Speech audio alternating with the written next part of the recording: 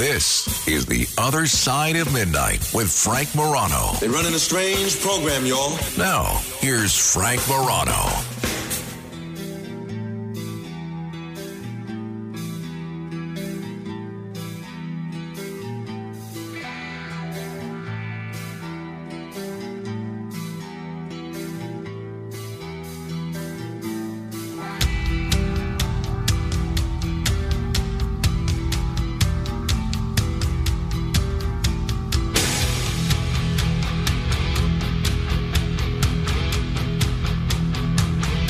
There are so many different aspects of the Thanksgiving holiday season that I just love. Remember, I'm the guy that says we need more Thanksgiving movies. I'm the guy that says we need more Thanksgiving music. I am the guy that openly celebrates Thanksgiving. However, there is nothing more ludicrous than what has become an annual tradition that occurred yesterday. And that is the annual pardoning of Thanksgiving turkeys. This is absolutely absurd. And it is, I can't understand how this continues. Well, I can understand how it continues because, again, this is lobbyists at work here. So the tradition vexes me. Who is honestly entertained by this? Don't we feel pity, not just for these poor birds that are being put on display here, but the journalists that are forced to document this year after year? Where is the justice for these turkeys that are forced to endure such humiliation? There was a caller yesterday that called in, and she talked about, it was a little bit of a downer, but she talked about, I don't know how anybody goes and participates in this slaughter of another species and celebrates eating it. A lot of people like to eat turkey when it comes to Thanksgiving. The turkey pardon is absurd for a bunch of different reasons. I'm going to mention a couple. So the turkeys that were pardoned, so-called pardoned yesterday, they were named Liberty and Bell, I think because they're both from Pennsylvania. It's absurd for a few reasons. One, these turkeys are from the National Turkey Federation. Do you know what the National Turkey Federation is? The National Turkey Federation donates turkeys to the White House as a marketing move. They're doing this as an advertisement for the turkey industry. They're turkey lobbyists designed to help people that raise turkeys to be slaughtered and eaten. So while they're acting like, and this is not just a Biden thing, Trump did the same thing, so did Obama, so did Bush, so did Clinton, so did the other Bush. They're acting like these turkeys are sitting on easy street, but it's almost like, and I hate to make the analogy, but it's apt. When there are prisoners of war, they take a couple of these prisoners of war and they parade them and they show, look how great these prisoners of war are being treated. They're well fed. They're well dressed. They're showered. Look how great we are. And then as soon as the man from the Geneva Convention leaves, they go right back to starving these people and beating them. It's funny. In Vietnam, a gentleman that I admire almost more than any American that's ever lived, Admiral James Stockdale. He's probably best known these days for his time as Ross Perot's running mate, but he really did so much more than that because he was the highest ranking person, if memory serves, held as a captive in Hanoi by the North Vietnamese. And he was told they were going to parade him around to show how well they were, treating their prisoners. So he beat himself. He beat himself and butchered his own face and even took a razor blade and carved up his own face so that he couldn't be used as a prop by the communists.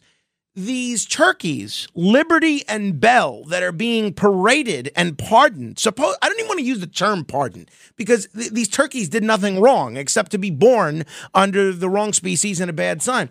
These these turkeys are being used as propaganda.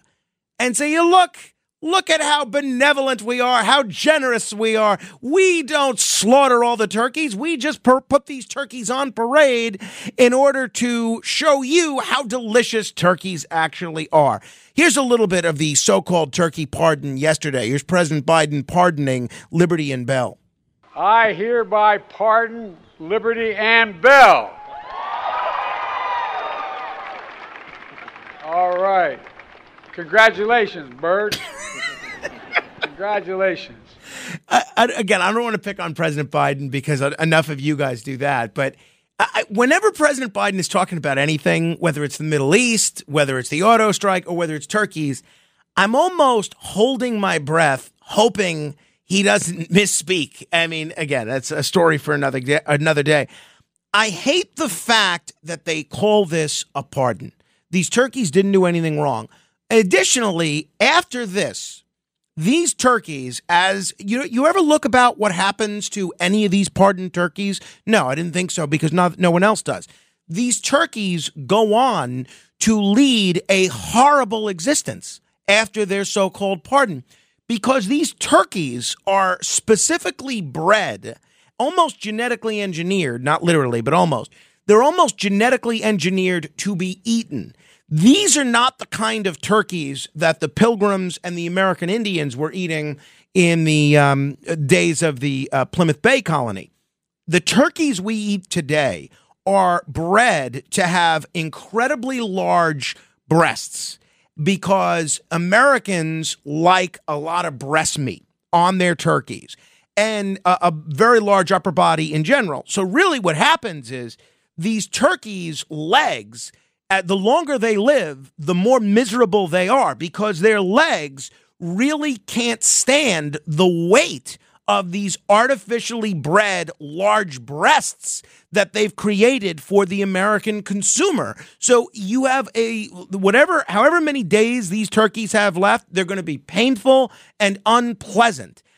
If you want to have a discussion about whether or not we should be having a whole holiday around massacring a piece of poultry and having everybody gather, let's have that discussion. But let's not act like we're doing these turkeys that big of a favor when we're condemning them to essentially what amounts to a lifetime of suffering. So this is a big win for lobbyists because of the role of the National Turkey Foundation. This completely distorts the meaning of what a pardon is. So I don't love what it teaches children about the criminal justice system because there's a lot of people that are really waiting for clemency and pardons. And to think that this is something that a turkey who didn't do anything wrong gets doesn't sit right with me. And I think it's cruel to these animals. Because instead of them being killed and eaten like the rest of their turkey brethren, they're going to suffer and be in a lot of pain for the rest of their days. I say this every year, and every year, nothing happens. People just go ahead and watch it, and people clap like hyenas as whoever the president is hereby pardons Liberty and Bell or Corn and Pop and or whatever names they have for the turkeys. Am I alone on this? I'm starting to think that I am.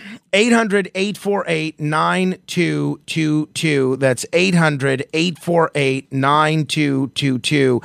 I cannot stand the tradition of the turkey pardon. And, now what's worse is state governors are emulating the tradition of the turkey pardon. They see how much media attention is paid to the national turkey pardon, and they want that for their state. And to me, in some of these states, it illustrates how few acts of clemency these governors have actually given. In Arkansas, for instance, Sarah Huckabee Sanders, who denied clemency to an innocent man, pardoned a turkey.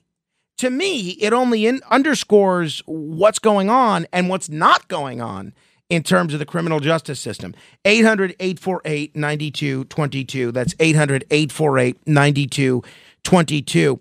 Let me tell you what's coming up. We've got a busy show today. Coming up in about 5 minutes, Jeffrey Lichtman will be here. If you know Jeffrey Lichtman, you have a pretty good idea of what you're in store for. If you're not familiar with Jeffrey Lichtman, Jeffrey Lichtman is one of the best criminal defense attorneys in the world. He's also incredibly outspoken when it comes to just about everything, sports, the Middle East, politics, the law, you name it. And we're going to try and touch on as many subjects as we can, especially the Middle East, coming up in about 5 minutes. Next hour, Dr. Jerome Adams is going to be here. If that name sounds familiar, it's because he had one of the most important health positions in the world at the height of one of the greatest health crises in world history. That is the COVID pandemic. He was the U.S. Surgeon General during the Trump administration. I'm going to talk to him not only about COVID, because he has a new book out about that, but about drugs.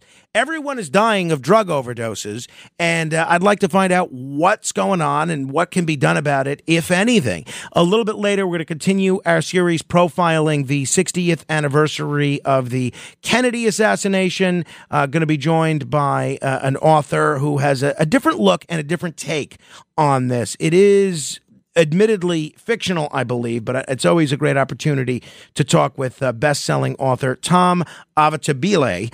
I believe I'm pronouncing that correctly, hopefully. All right, 800-848-9222. Jeffrey Lichtman, Dr. Jerome Adams, and Tom Avatabile, and your mail coming up in just a little bit. This is The Other Side of Midnight. Straight ahead. The Other Side of Midnight with Frank Morano.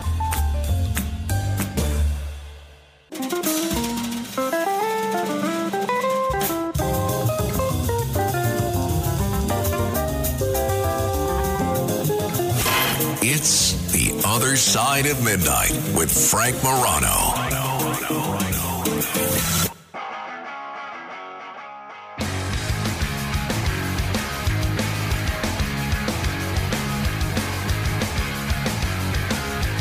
Don't wanna be an American idiot. Don't want a nation under the new media. This is The Other Side of Midnight. I'm Frank Morano. I used to say, beginning about 17 years ago when I first encountered this person, that there was no attorney I'd ever heard or met that was like Jeffrey Lichtman. The way that he cross-examined witnesses, the way that he told stories to the jury as part of a summation, even the way he kind of made a dismissive facial expression when he hands a defense exhibit to a witness. I'd never seen anything like it. A couple years after that, I would say that there is no one in the history of radio like Jeffrey Lichtman. It's not just that he was outspoken. There's certainly a lot of people that were. It's not just that he was funny. There's a lot of people that are.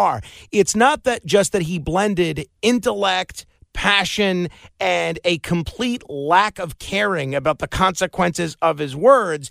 It's the fact that he really is just kind of the whole package.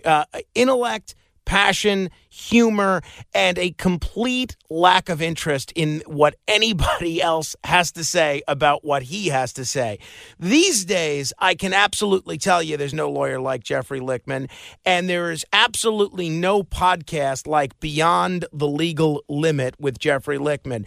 Not only is it chock full of legal analysis, you feel like you're at least getting your intellectual hunger satiated by some of the things that he's doing, but there's also some very rough stuff on there as well. So you actually kind of feel like you're getting the pro wrestling aspect of your personality, that itch scratched as well. And I don't know of a lot of other podcasts that can blend high-level intellectualism with sort of lowbrow cursing at the bad guys. And I am thrilled whenever I get the opportunity to talk with Jeffrey Lichtman because he's a terrific guest, knows about everything, and I don't have to spend a lot of time talking about questions or thinking about questions because he spends a great deal of time giving comprehensive answers. Very pleased to welcome back to the program renowned criminal defense attorney and the host of Beyond the Legal Limit, Jeffrey Lichtman. Hey, Jeff. Frank, you even outdid the last introduction that you gave me, so I'm flabbergasted, and I want to know where to send the check. That's right. Jeff, put it on a credit for any future legal retainer I may need. Okay. A lot that I want to talk to you about regarding the Middle East, but for starters, let me get your take on the presidential race. For people that haven't heard our previous conversations, you have been kind of critical of Donald Trump, both stylistically politically and substantively. Early on, you thought that if the Republicans would nominate DeSantis, that would be an easy victory. And then the last time we spoke, you seemed to realize that DeSantis had no shot these days of getting the Republican nomination. And you seemed resigned to the fact that Trump was going to be the nominee and then spell disaster for the Republicans in the general election.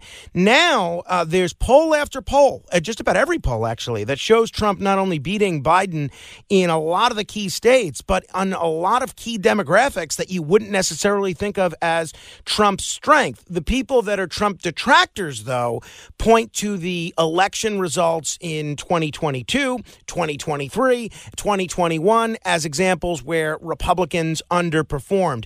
How do you view the presidential race now, both from an analytical perspective and with whatever rooting interest you might have? Well, I'll tell you this. I don't think, now that we've seen Biden for more time, obviously the concern of having another Biden presidency is not just nauseating, but terrifying. It should be for America, especially what's happened over the last few months since October 7th in Israel. We saw what's happened all over the country. I mean, that's largely the product of Democratic policy. The fact, that we have Hamas rioting all over America in, a few miles from ground zero. So that should be a concern for all of us. I just don't think that Trump is going to win. And I know that you're saying, well, look at the polls. Well, isn't that what Trump always said when the polls were against him? Don't believe the polls. Don't believe the polls. I don't think the polls matter. I don't see any chance of him winning next year. I still think that it's a zero because, first of all, he didn't do anything during his 4 years to arrest any of the issues with the write-in ballots, with the ballot boxes. Mail-in ballots. The mail-ins. He just didn't do it. So I think at the end of the day, the Democrats will do what they need to do to get the win. It doesn't take a lot of votes to turn a few key states one way or another. In addition, Trump, if it's possible, has become even more toxic since he lost in 20. And I think that when people see him on trial after trial, I don't think it helps him. I think maybe it helps with his base. And I'm not giving you this from a position of like a Trump hater, or I'm just talking to you voted for him. I didn't vote for him. Oh, you didn't? I didn't vote the last two elections. I didn't vote. I could never vote for Trump because I have so little respect for him, but I would never vote for the Democrat. I'll never vote for a Democrat for the rest of my life. But at the same time, Trump did a lot of good things, and I'm not going to say that he didn't. I just think that what angered me about him is that I felt that he could have done so much more if he was more focused, if he was harder working, if he cared more about the issues.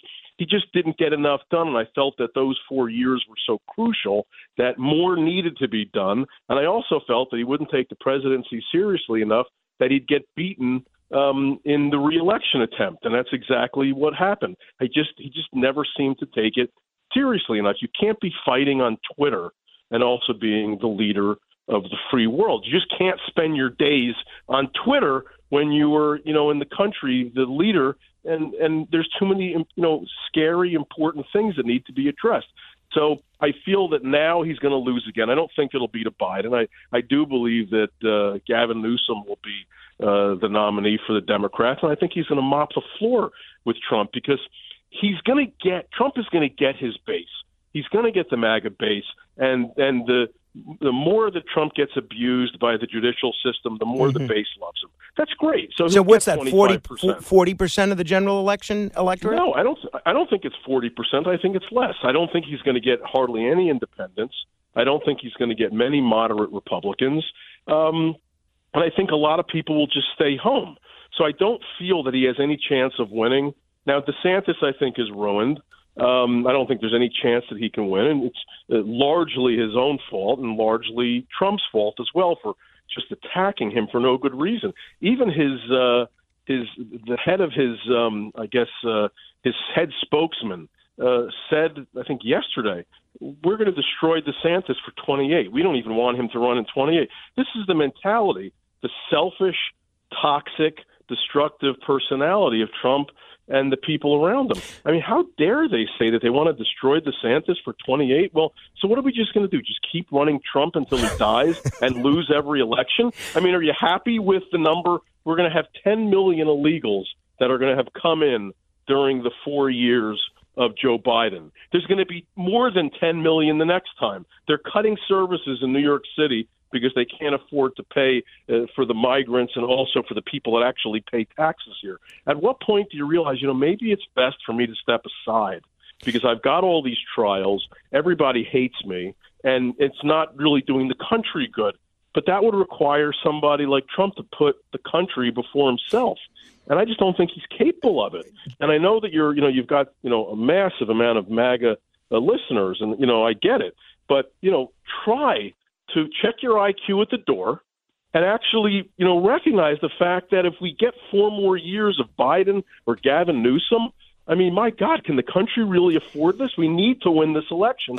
And I just think, as you said at the beginning, Trump lost in 18. He lost in 20. He lost in 22. He's losing. He just doesn't win. People don't want it anymore. And I just don't think that after listening to the evidence in D.C. early next year at that trial, it's going to turn off even more independence. And look, I'd rather he win than not win because I care about the country, even though I don't really have all that much respect for him. But I care about the country first, and perhaps more people should. Last question about the presidential race, Jeff. A lot of people that are unhappy with Trump, both voters, media commentators, and the donor class, they seem to be gravitating towards Nikki Haley as a Trump alternative. She's still a ways behind in the polls. I don't necessarily put a lot of stock into the polls, but does Nikki Haley appeal to you at all? Is she somebody that you could see yourself supporting?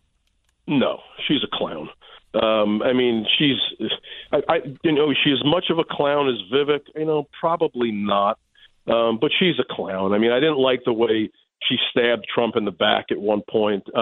Even though I don't respect Trump, it doesn't mean that I don't respect his significance when he's in office, in the party as well. I think that she's an opportunist. She said some really stupid things lately.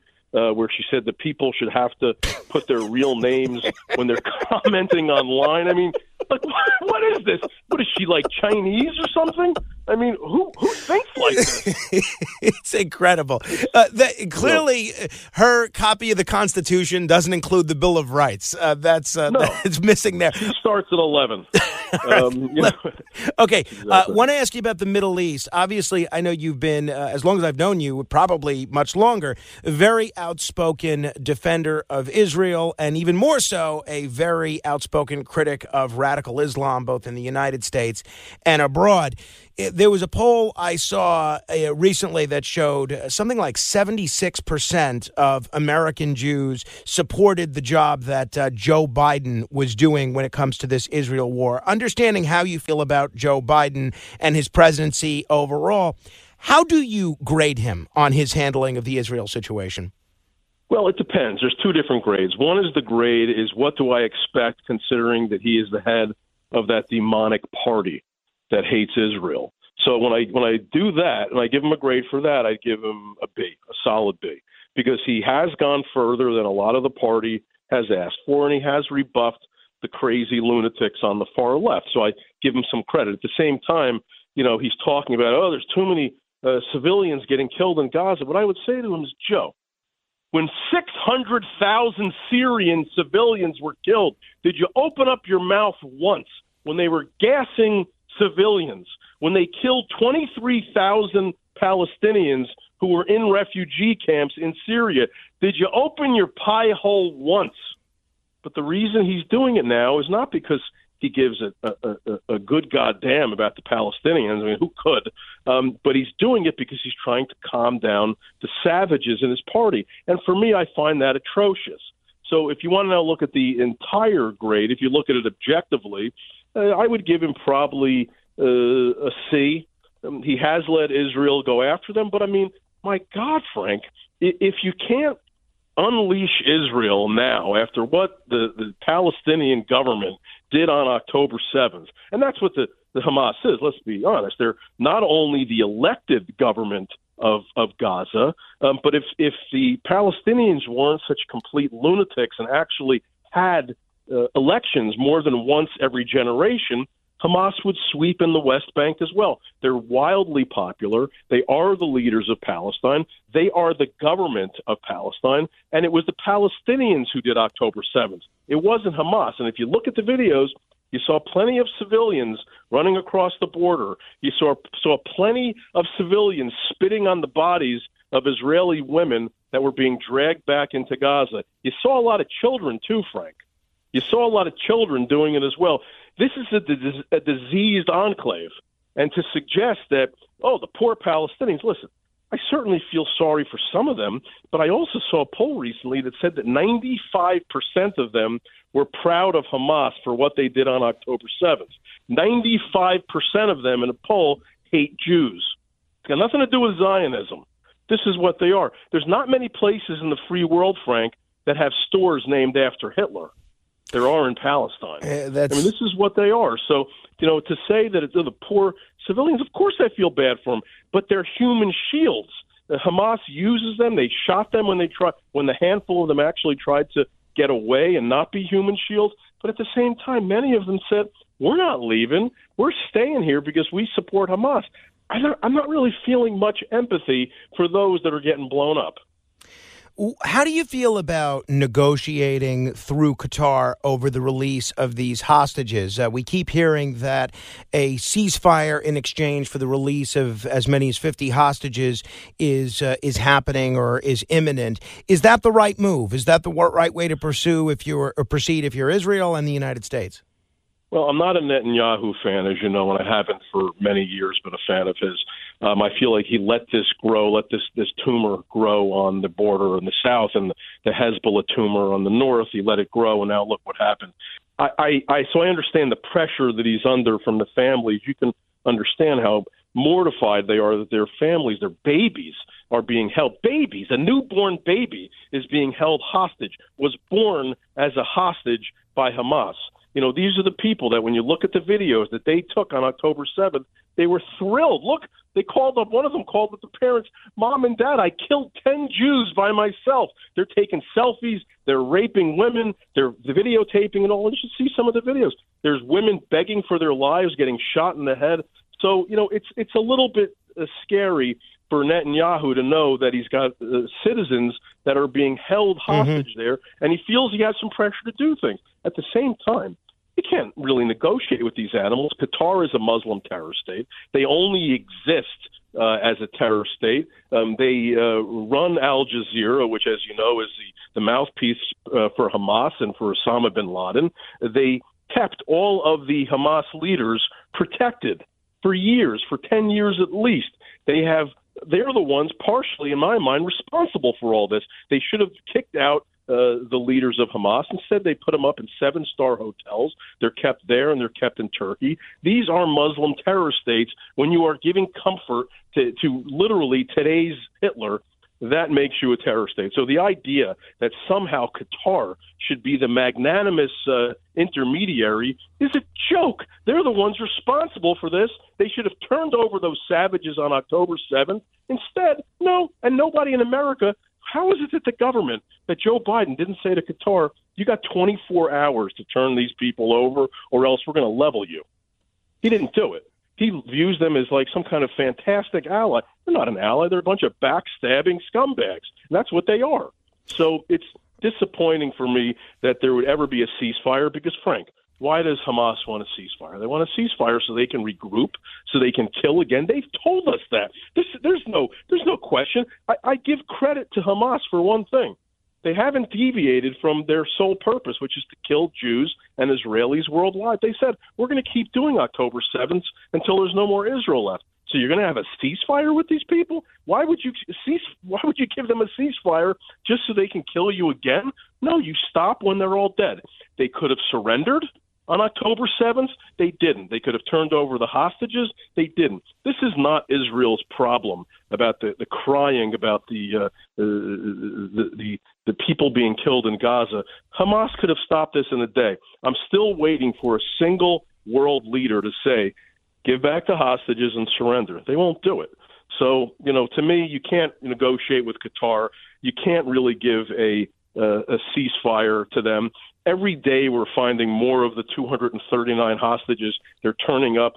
Fragments of their brains are being found, their skulls. Another one from Tanzania was found today, was killed. They're being found at least one a day lately. So I don't think you can do anything. But Frank, when you get brain cancer, what do? Do you say, I'm not going to treat it?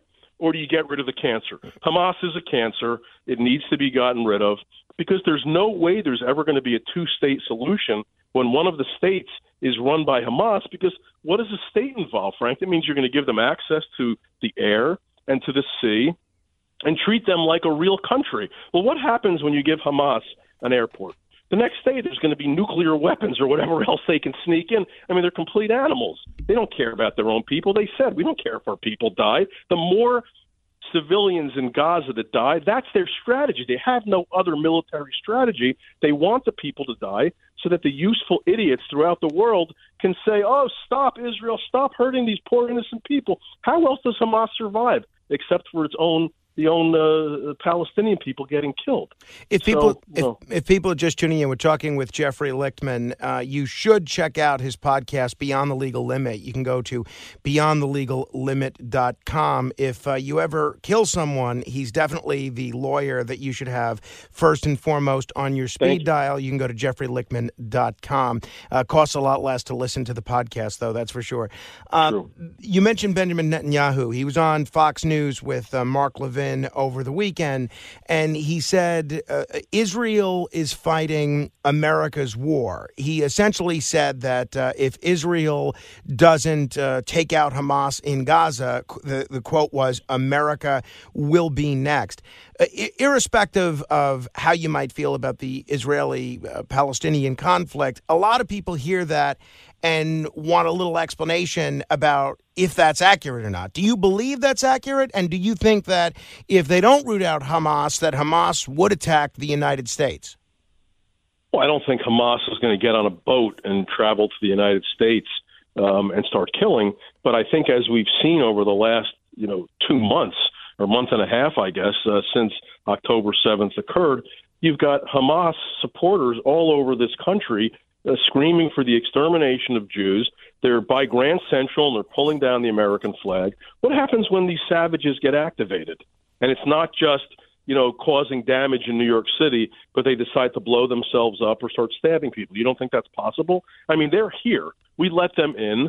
They're obviously being organized from either the outside or within. You can't have, a couple 100,000 of these savages with perfectly made signs. All of a sudden they show up in a city and they're going bonkers for a day. That's because somebody's paying for this, whether it's foreign or domestic. They are here and they are ready to be activated.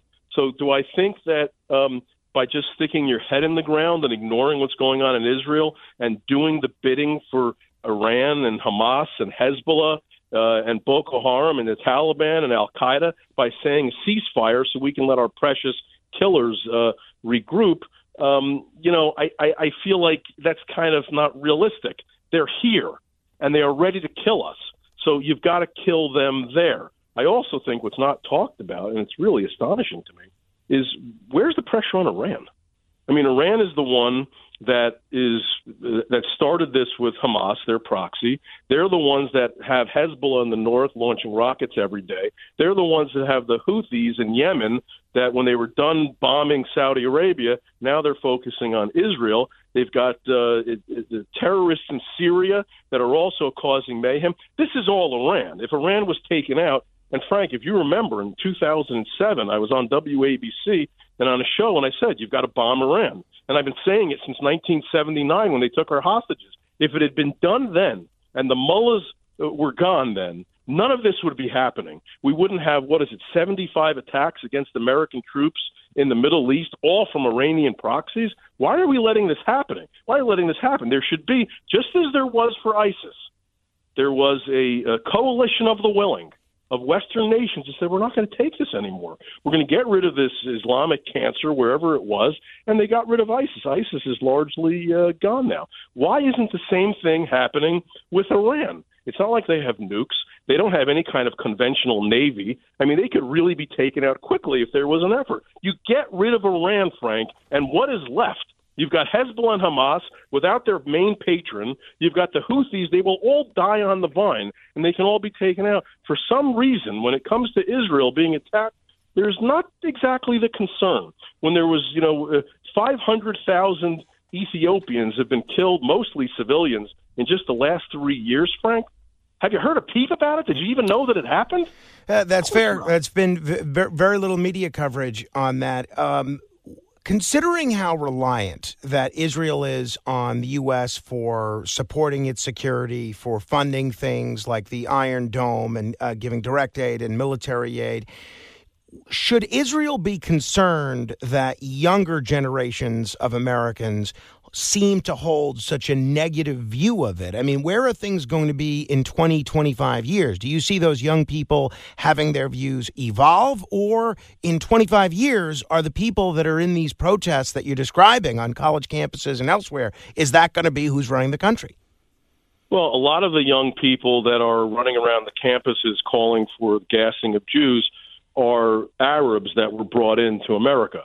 They got the universities got the Arab money. You saw Cornell, which is in the middle of upstate New York. Suddenly, it's a savage, Jew-hating, pro-Hamas enclave. Why?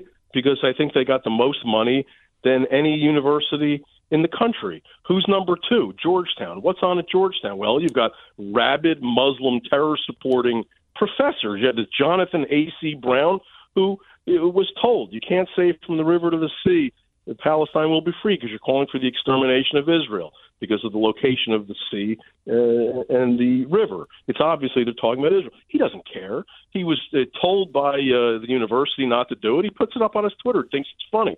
I mean, this is what you have going on. You have these marches at GW. They're all getting the Muslim terror money. They're getting it from Arab countries. They're sending over their students, and they're infecting the student bodies with their disease.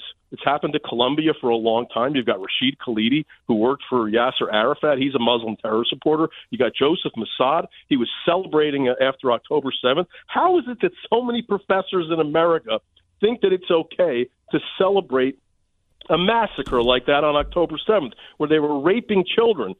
They were breaking the pelvic bones of old women as they were raping them before they shot them in the head. I mean, this is what happened. And you have so many professors in America that are celebrating this. We let this disease in, and we left the universities to the leftists. Leftists and radical Islam are hand in glove. And look what they've done to our universities. And this is one of my pet peeves with Trump, is he said he was going to do something about it when he got into office. He didn't do a damn thing. Look, I understand. Guy makes promises. He runs for president. Hardly anyone fulfills half the promises they make. But that was a big one.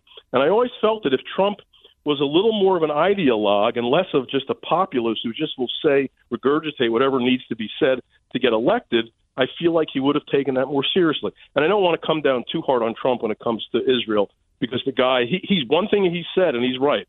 If he was president right now, no way did this happen. No chance. Jeffrey, let me ask you about what happens after this war, whether this goes on for a month, 2 months, 3 months, a year, and assuming Hamas is vanquished and there's going to be, a lot of destruction in Gaza, a lot of people that are refugees. Before this, it didn't seem inconceivable that one day there would be a two-state solution. Even Netanyahu at some point had seemed to be open to that. Biden, George Bush, a lot of folks have said that that's what they'd like to see.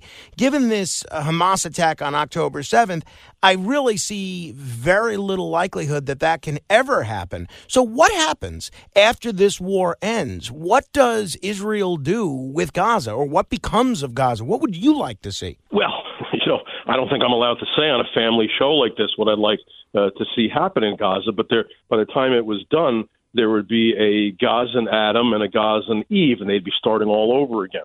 That's where I fall on this.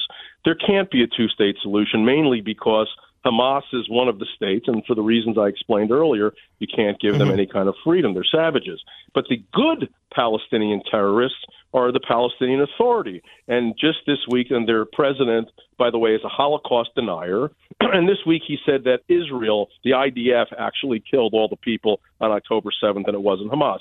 Those are the good terrorists. So you can't trust these people. Right. So what would you like to as far see? as you can Honestly, throw them. where would you like to see things go after this ends? I think there has to be some force in place in Gaza. You can't give it to the UN. The UN is so wildly anti-Israel and pro-Hamas. They've lied for Hamas, so they can't be in charge. They're also in charge in Lebanon, and they've really done such wonders to disarm Hezbollah. And that's their mandate, is to disarm Hezbollah. And they've only got, I think, 150,000 rockets pointing at Israel. I don't know what can be done. I think what needs to be done is there has to be a major effort, and it's going to have to come from a lot of Jew-hating countries in Europe, and say to the Palestinians, we're done giving you a penny of aid. You can starve and die if you continue to teach your children jihad and to kill Jews and to hate Jews. You can't. It has to start with the children. It has to start with the children.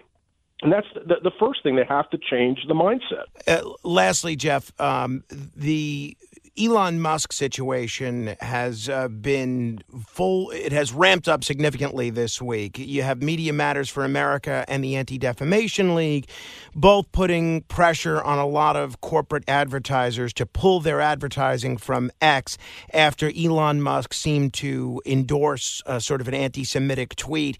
Yesterday or the previous day, he seemed to backtrack on that, and the ADL praised his reaction for doing things like ban the term decolonization from Twitter or X. He's also prohibiting people from putting from the river to the sea out there on Twitter. IBM, Apple, a lot of other big corporations, not to mention the Biden re-election campaign, they've all announced they're not going to be advertising on Twitter. Two-part question here, Jeff. One, do you think the things that Musk has been tweeting are anti-Semitic? And two, do you think that kind of the pressure from groups like the ADL and Media Matters for America on these corporations essentially amounts to a new form of corporate censorship? Well, first with Musk, he seems to change his mind every day. He certainly did. I think he acknowledged there was a wildly anti-Semitic tweet that was made, and he said, yeah, that's right. He agreed with it. So he has shown a significant amount of anti-Semitism. Whether that means he's anti-Semitic, I don't know. He may just be ignorant on these issues. I simply don't know. I know he does say the right thing at times, and he changes, as I've said, he waffles seemingly every day. With regard to the censorship, look, I hate the ADL.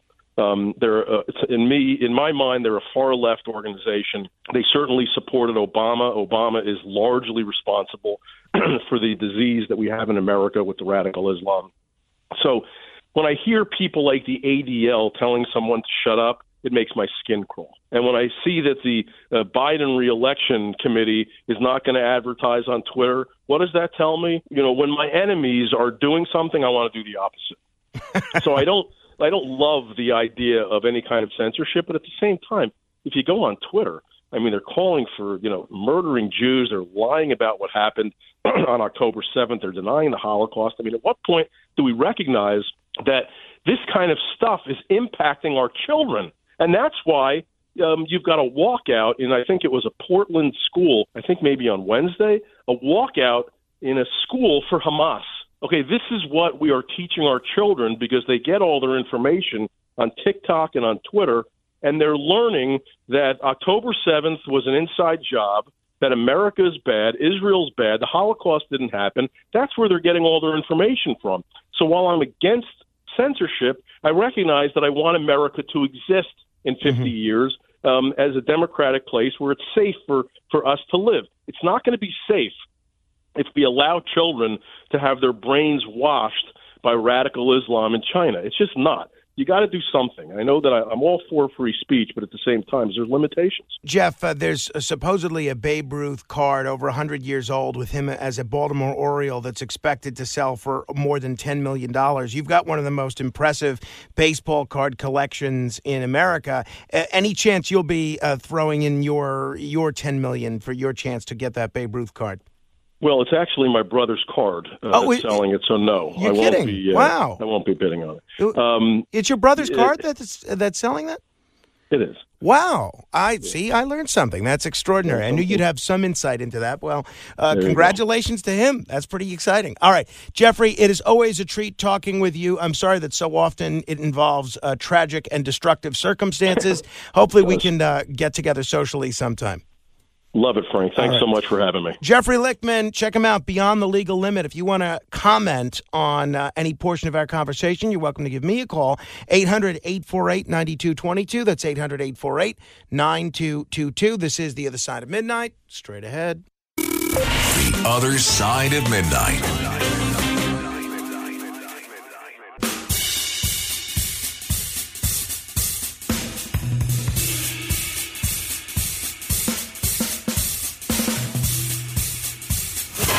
It's The Other Side of Midnight with Frank Morano.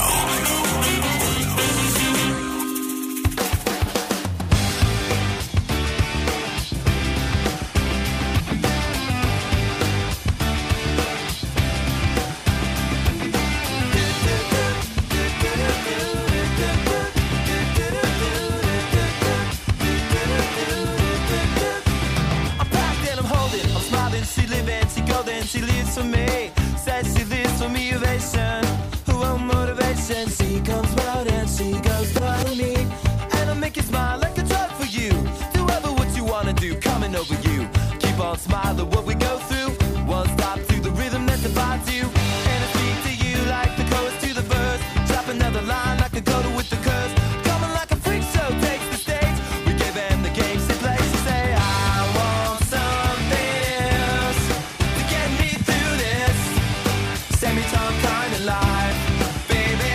Third Eye Blind singing Semi-Charmed Life. This is a birthday bumper music selection from the lovely Grace O'Connell, who is a very close friend of my sister-in-law, Sharon, and she's become a good friend of my wife and me as well. A great person with just a great attitude and a great lust for life and quite a beauty. She's one of these women that when you walk into a room with her, immediately guys will come over to try to chat her up because she, and it's not just, because she's attractive. She has a certain energy about her that attracts everybody, really, but especially the opposite sex. And a fine bartender she is as well, I might add. Happy birthday, Grace O'Connell.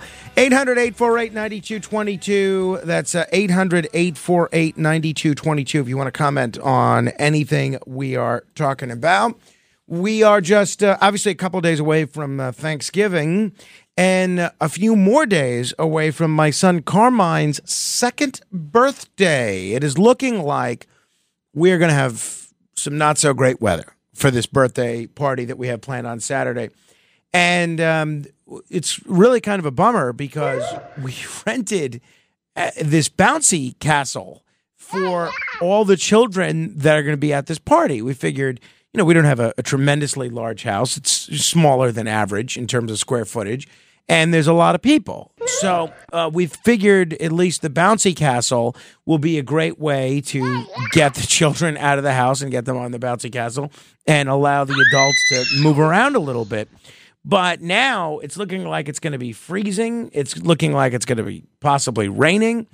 And we reached out to the bouncy castle people to see if the weather forces us to change our plans and cancel the bouncy castle. Do we get our money back? Well, what do you think the answer to that is? No. So what they will let you do, apparently, is they will let you, if there's a weather incident, they will let you reschedule the bouncy castle, which is just great. What? Don't you love that? Oh, okay. Well, how about you just have it come by next Thursday? We'll have it come by next Thursday. We'll invite whoever's in the neighborhood to come jump around on this bouncy castle. So we'll see if it doesn't work out for this Saturday, maybe we can use this bouncy castle credit for the, for his third birthday, if need be. But now the other thing is we're working on seeing about getting canopies so that if there is inclement weather, people can hang out in these canopies. So hopefully things work out. Hopefully it just turns to be nice weather, and the weather predictions are wrong, but that's kind of where we are. My wife was dealing with bouncy castle people and canopy people all day. All right, 800-848-9222. Coming up next hour, the former Surgeon General of the United States will be here, Dr. Jerome Adams, and a journalistic scandal which has rocked the media world. I will tell you exactly what this is. I can't remember the last time I saw such blatant disregard for the truth. Might have been Jason Blair, but I'll tell you exactly what's going on in just a minute. Until next hour, help control the pet population. Get your dog or cat spayed or neutered.